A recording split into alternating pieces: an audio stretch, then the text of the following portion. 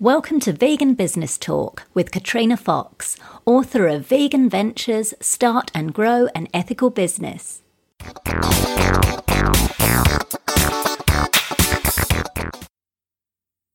Hello and welcome to episode 100 of Vegan Business Talk.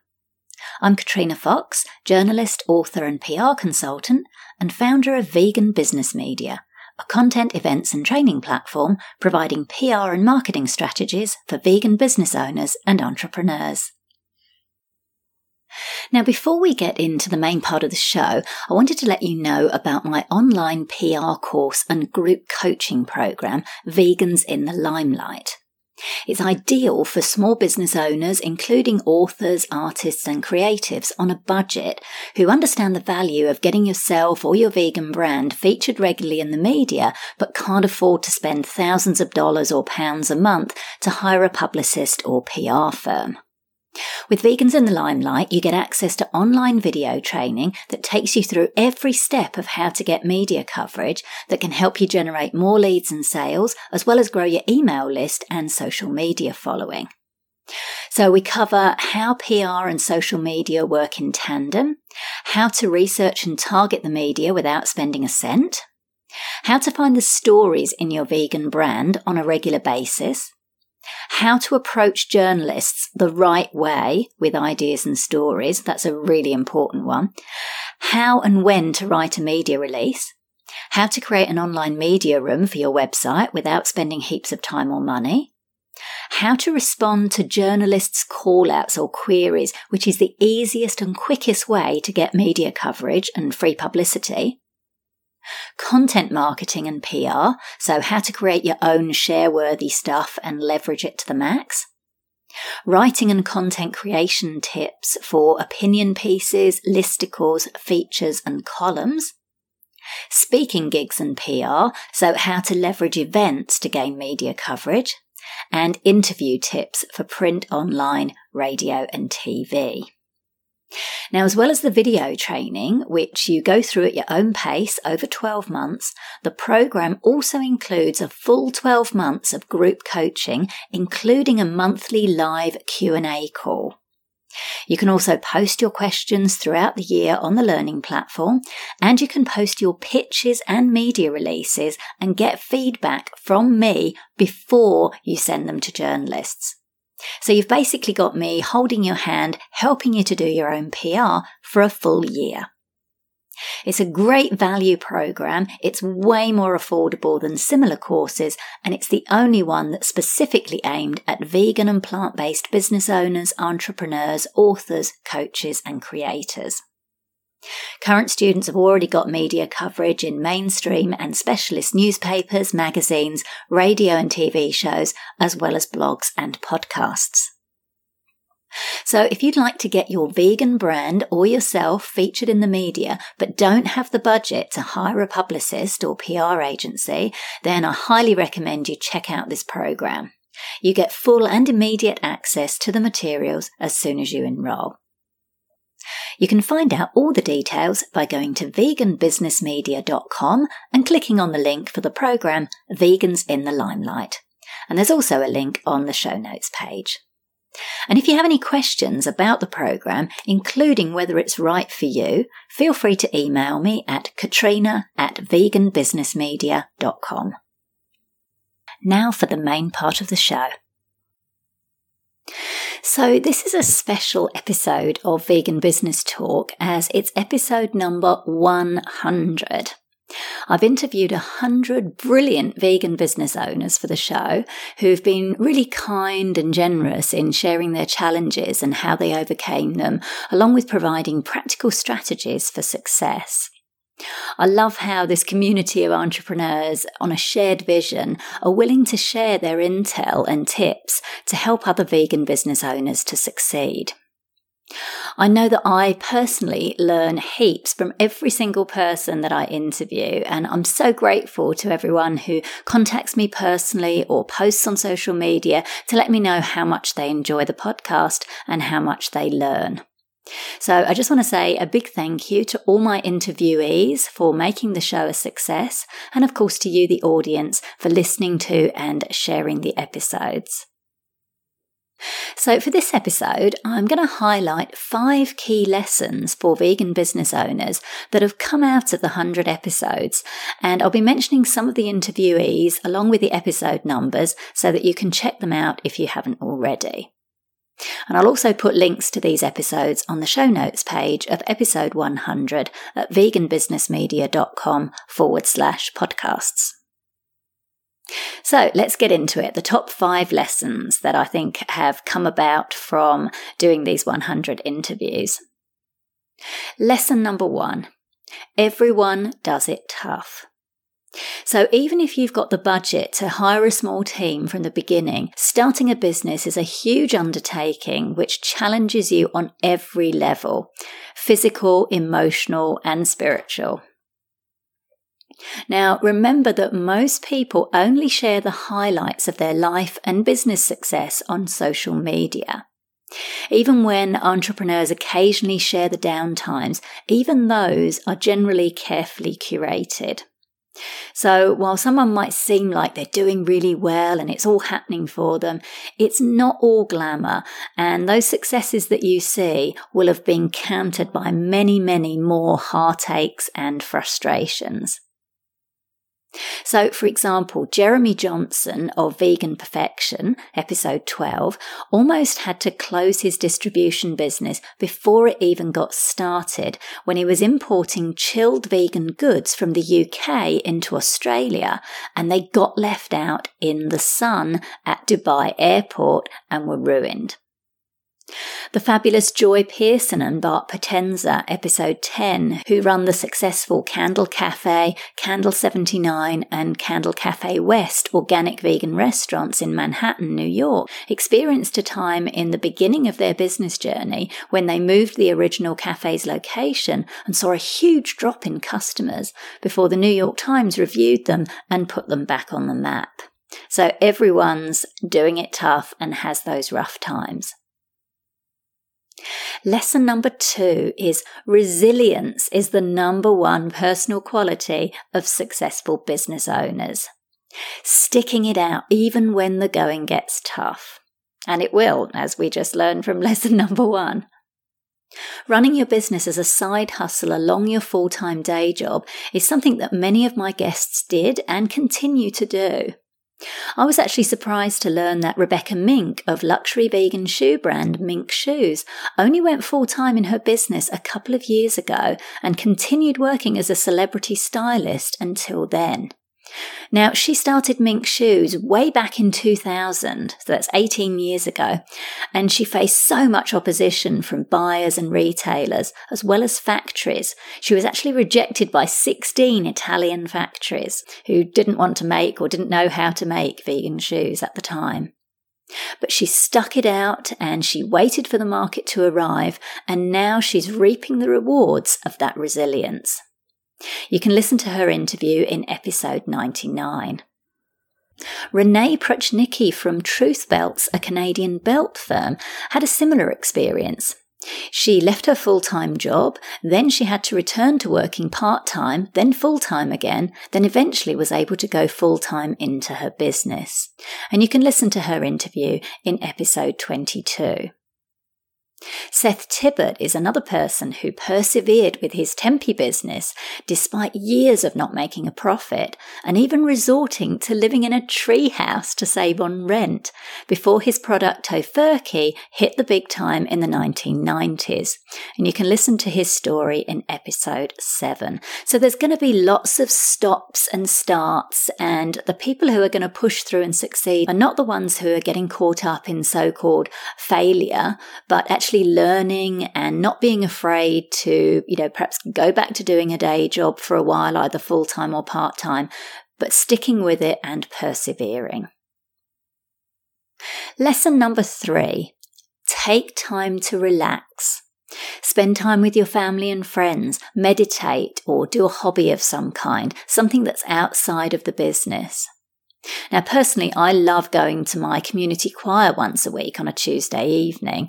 It's open to absolutely anyone, and you don't have to be able to sing in tune, which is really good because I definitely can't.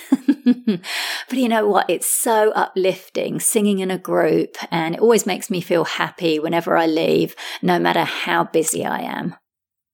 People like Lisa Gawthorne, who owns sales and distribution company Bravura Foods in the UK, do things like competitive running or other sports. So she's really walking the plant-based talk, and you can check out her interview in episode 95. So these kinds of activities can really help to actually sharpen your brain, as well as taking care of your body. So sometimes you really do need to just step away from the business and do something else. Just find a little bit of time to do that. Lesson number 4. Everything costs more than you think it will. I hear this time and time again from entrepreneurs who, even if they've got the most detailed business plan, find that budgets tend to end up being anything from double to 4 or 5 times what you estimated them to be. So you need to be prepared for this and make sure you've got some kind of backup or buffer. Some people start their business with savings or from redundancy packages, and others, as I've mentioned, keep their day jobs while they build their business. Now, other people seek investment. And I want to just talk a little bit about this because I get contacted by quite a lot of budding business owners or business owners who want to expand, and they ask me if I know of investors who'd want to support them. Now, there's pros and cons to having investors. You've got to remember that you're giving up equity in your company. So that's something you really need to consider carefully because you're essentially giving up a certain amount of control. You also need to make sure you get the right investors. So as Kiki Adami of Veganizer told me in episode 70, the restaurant she was managing back in 2014, Gust Organics, ended up closing because the investors didn't like the fact that she changed direction and made it completely plant-based. Even though it did well as a vegan restaurant, the investors weren't happy. So you've got to make sure that you work together and collaborate with the right investors. Investors also want to see that you have some skin in the game. So if you're broke and you're looking for an investor, it's unlikely you're going to get much interest. They don't want to be the only ones taking a risk. So check out the episodes with Sebastiano Cosia Castiglione, episode number 7, Liz D, number 31, Jody Rash, number 76, Lee Coates, 83, Jonathan Petrides, 98, and David Benzaquin, number 29, to get a good idea of what investors look for, how to know whether you're ready for investment, how to pitch an investor, and much more. And finally, lesson 5 is collaboration is essential to success. What I love about vegan entrepreneurs is their willingness to collaborate with each other and lift each other up, so it's a win-win. Niger Wright Brown and Gregory Brown of the Land of Kush vegan soul food restaurant in Baltimore do a brilliant job of working with other eateries in their local area on initiatives like Baltimore Vegan Restaurant Week and Vegan Soul Fest that bring thousands of people to the area to try vegan food. And you can listen to their interview in episode 62, and they'll soon be opening a second location, which is fantastic. Jessica Bailey, a good friend of mine who runs the Cruelty Free Shop chain of vegan supermarkets in Australia, puts on the Vegan Day Out, a weekend event where, again, she works with local eateries, both vegan and non-vegan, to put on specials to attract more customers who want to eat vegan food. And you can listen to her interview in episode 39. Jonathan Petrides of plant-based delivery service All Plants in the UK did some smart recipe testing by inviting family and friends to a friend's cafe after hours. And because it was a friend's cafe, the venue was free. Tammy Fry explains in episode 85 how Fry's, a family-owned vegan protein company, regularly collaborates with non-profits, charities and activists, which helps to raise the profile of the business. And my lovely friend Kathy Devine is a wonderful example of a true collaborator. She works with vegans from across the globe on various initiatives, including her books Plant Powered Men, Plant Powered Women and Vegans Are Cool, as well as her latest Plant Powered Women's project, which includes a conference leadership series. And she discusses this in detail in episode 90. She held the first of these conferences in Sydney just last month. That's March 2018 if you're listening in the future. And I was delighted to be a keynote speaker. Kathy's always so generous in sharing content and doing whatever she can to help and promote other vegans and veganism in general. And we can certainly succeed more easily when we collaborate and help each other.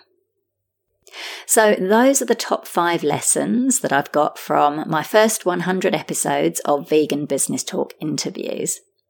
I hope you found them helpful, and if you've missed any episodes, they're available on veganbusinessmedia.com or on iTunes, Google Play, Stitcher Radio and other places. And as I mentioned earlier, you can find links to the interviews mentioned in this episode on the show notes page at veganbusinessmedia.com/podcasts and going to episode 100. I'm looking forward to bringing you more excellent interviews with wonderful vegan business owners, as well as some solo episodes from me with tips on raising the profile of your vegan business. So here's to the next 100 episodes of Vegan Business Talk. Thanks for being on the journey with me. Now for our Vegan Business News Roundup. Restaurant owners who took animal products off their menus and turned their eateries vegan over the past couple of years have seen a hike in sales and social media followings, according to an informal survey by Kiki Adami, founder of specialist hospitality consulting firm Veganizer in New York. Out of 22 restaurants located in the US, UK and Australia that made the switch to 100% plant-based offerings contacted by Kiki and her team, 17 responded. All reported increased sales of between 10% and 1,000%. Food costs were varied, with some going up, others going down, and the rest remaining the same. Meanwhile, social media followings for the veganised restaurants increased between 100% and 15,000%. Nick's Kitchen, a Filipino restaurant in Daly City, California, for example, which turned vegan just 7 months ago, saw a 1,000% increase in gross sales against a 433% increase in food costs. The Fields Beneath, a cafe in North London, England, which put a notice in its window explaining to customers why it would no longer serve dairy milk for coffee due to the horrible cruelty to cows, saw its social media following leap from 700 to 7,000 Instagram followers in the space of just 1 month. And it's also maintained a gross profit of 68% after turning vegan in March 2017. Now, I worked with Kiki on this to produce an exclusive story for my Forbes column, so you can check that out for a more in-depth analysis on the results, as well as some helpful tips from Kiki and others on how to successfully veganize a restaurant. And I'll put a link to that article on the show notes page. More than half of Canadians eat meat alternatives, according to a new report by research firm Mintel. The research shows that 53% of Canadians say they eat meat alternatives, including 1 in 5, or 18%, who claim to eat them at least a few times a week. The research found that just 5% of Canadians say they're vegetarian and only 2% eat vegan diets, so the health angle may be helping to drive the category, as 2 in 5 Canadians overall agree that meat alternatives are healthier than meat. Although meatless burgers and meatless poultry are the alternatives that Canadians are most likely to consume, that's 34% and 32% respectively, other meat alternative types are gaining traction among consumers. A quarter of Canadians say they've eaten meatless hot dogs, while 26% have eaten meatless deli slices and 23% meatless bacon. Now, interestingly, many of those who eat meat alternatives have a desire for products to more resemble meat, as nearly a third, or 31%, look for meat-like flavours and a quarter look for meat-like textures when purchasing meat alternatives. So this is really useful information if you make plant-based meat alternatives and you're looking to target mainstream consumers. Vegans don't necessarily want products that look, smell, taste, or feel like animal foods. I know I certainly don't, but many non-vegans do. So I suspect we're going to continue to see a growth in these types of products, such as the ones produced by companies like Beyond Meat and Impossible Foods. Finally, vegan chef Chloe Coscarelli has filed a lawsuit against E Squared Hospitality, the company she originally partnered with to launch the By Chloe chain of fast casual plant-based eateries in New York and then internationally, in a bid to reclaim her name, reports Veg News.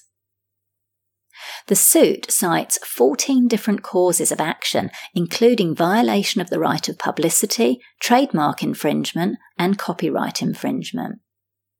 The suit alleges that the name By Chloe was chosen by E Squared to capitalise on Coscarelli's celebrity, and claims that E Squared's CEO James Haber sent Coscarelli threatening messages. E Squared ousted Coscarelli from By Chloe in March 2017 and recently raised $31 million to continue its national and international expansion. Coscarelli's complaint alleges that E Squared has interfered with her ability to use her name for new ventures. So this is an interesting turn of events, and since this episode is focused on lessons for entrepreneurs, I think this story is a reminder to be very careful about the use of your name, especially when you're in business with another party. It'll be interesting to see how this pans out, and I will keep you updated. So that's it for this episode of Vegan Business Talk. Thank you so much for tuning in. If you enjoyed the show, I'd really appreciate it if you gave it a review and rating on iTunes or any other platform you're listening on. Finally, I encourage you to head over to veganbusinessmedia.com, where you can find more free resources as well as details of how we can work together to help you grow your vegan business. I'm Katrina Fox, author of Vegan Ventures, Start and Grow an Ethical Business. And I look forward to catching up with you in the next episode of Vegan Business Talk. Bye for now.